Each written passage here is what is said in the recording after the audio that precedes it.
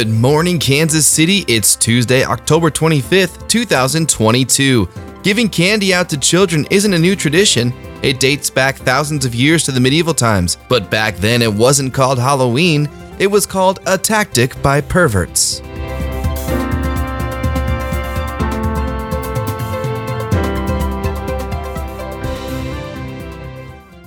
It's going to be 44 degrees today, but more importantly, it will be 70 degrees with only a small chance of rain next Monday on All Perverts Eve. There will be a spooky Tuesday this week, but not today. I spent the early morning recording a wild tale about finding the ghost of General Custer in Fort Riley and taking him to meet the albino lady of Topeka with an ambassador of the Banana Republic. But it was too long and I don't have time to edit it, and I for some reason used a southern accent for Custer, who fought for the North. So I scrapped it. And instead, here are some hastily written jokes I'm writing as we go.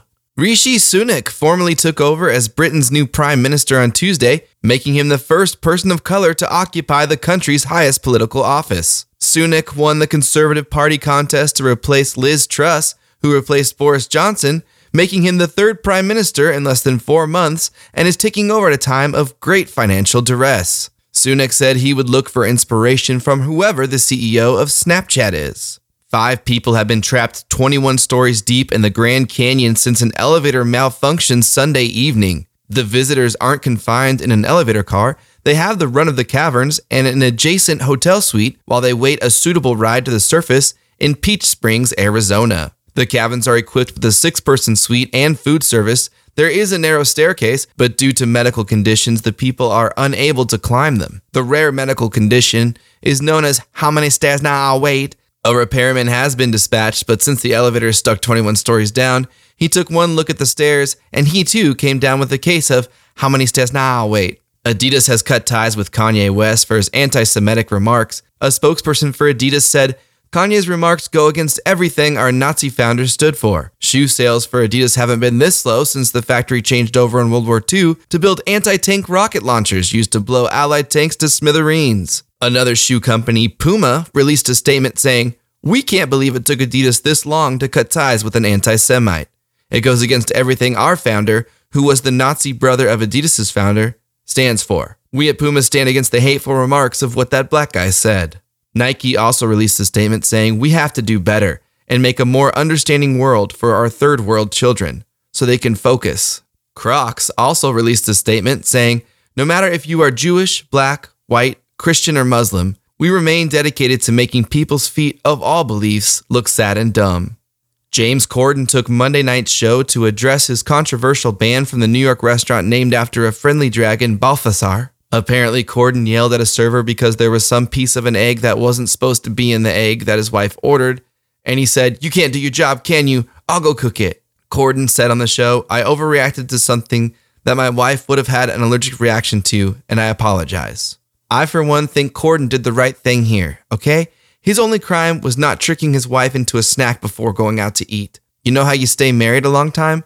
When your wife is getting ready for a fancy dinner, you say, "Hey, boo, you want a yogurt? I opened one and I don't want it because it takes too long and they get too hungry." Okay?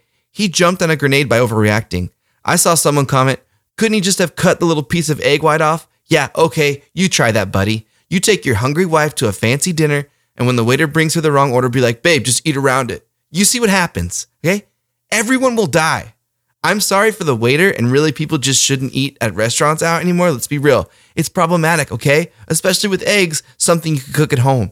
Someone is getting $3 an hour to bring you food, and then you have to make up the rest, and they're still wearing masks. It's not good. How rude were we all? There's a pandemic everywhere, but you, my lord, you sit here unmasked as I bring you water from the sink and forget your silverware. It's not good.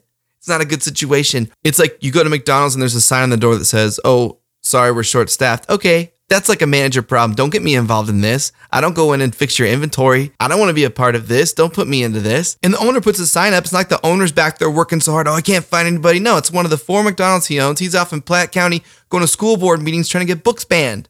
It's not worth it. It's not worth it.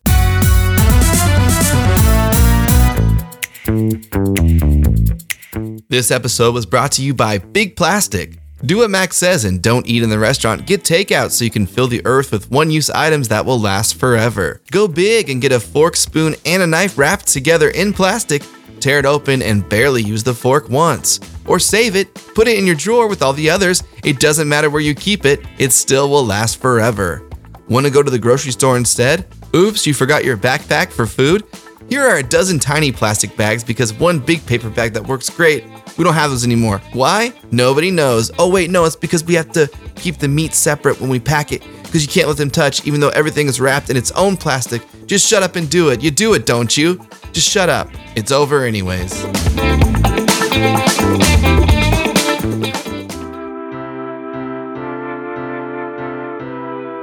That's our show. And remember, writer's block doesn't mean you can't write. It just means everything you write is garbage. And it can last for up to 2 months. See you tomorrow.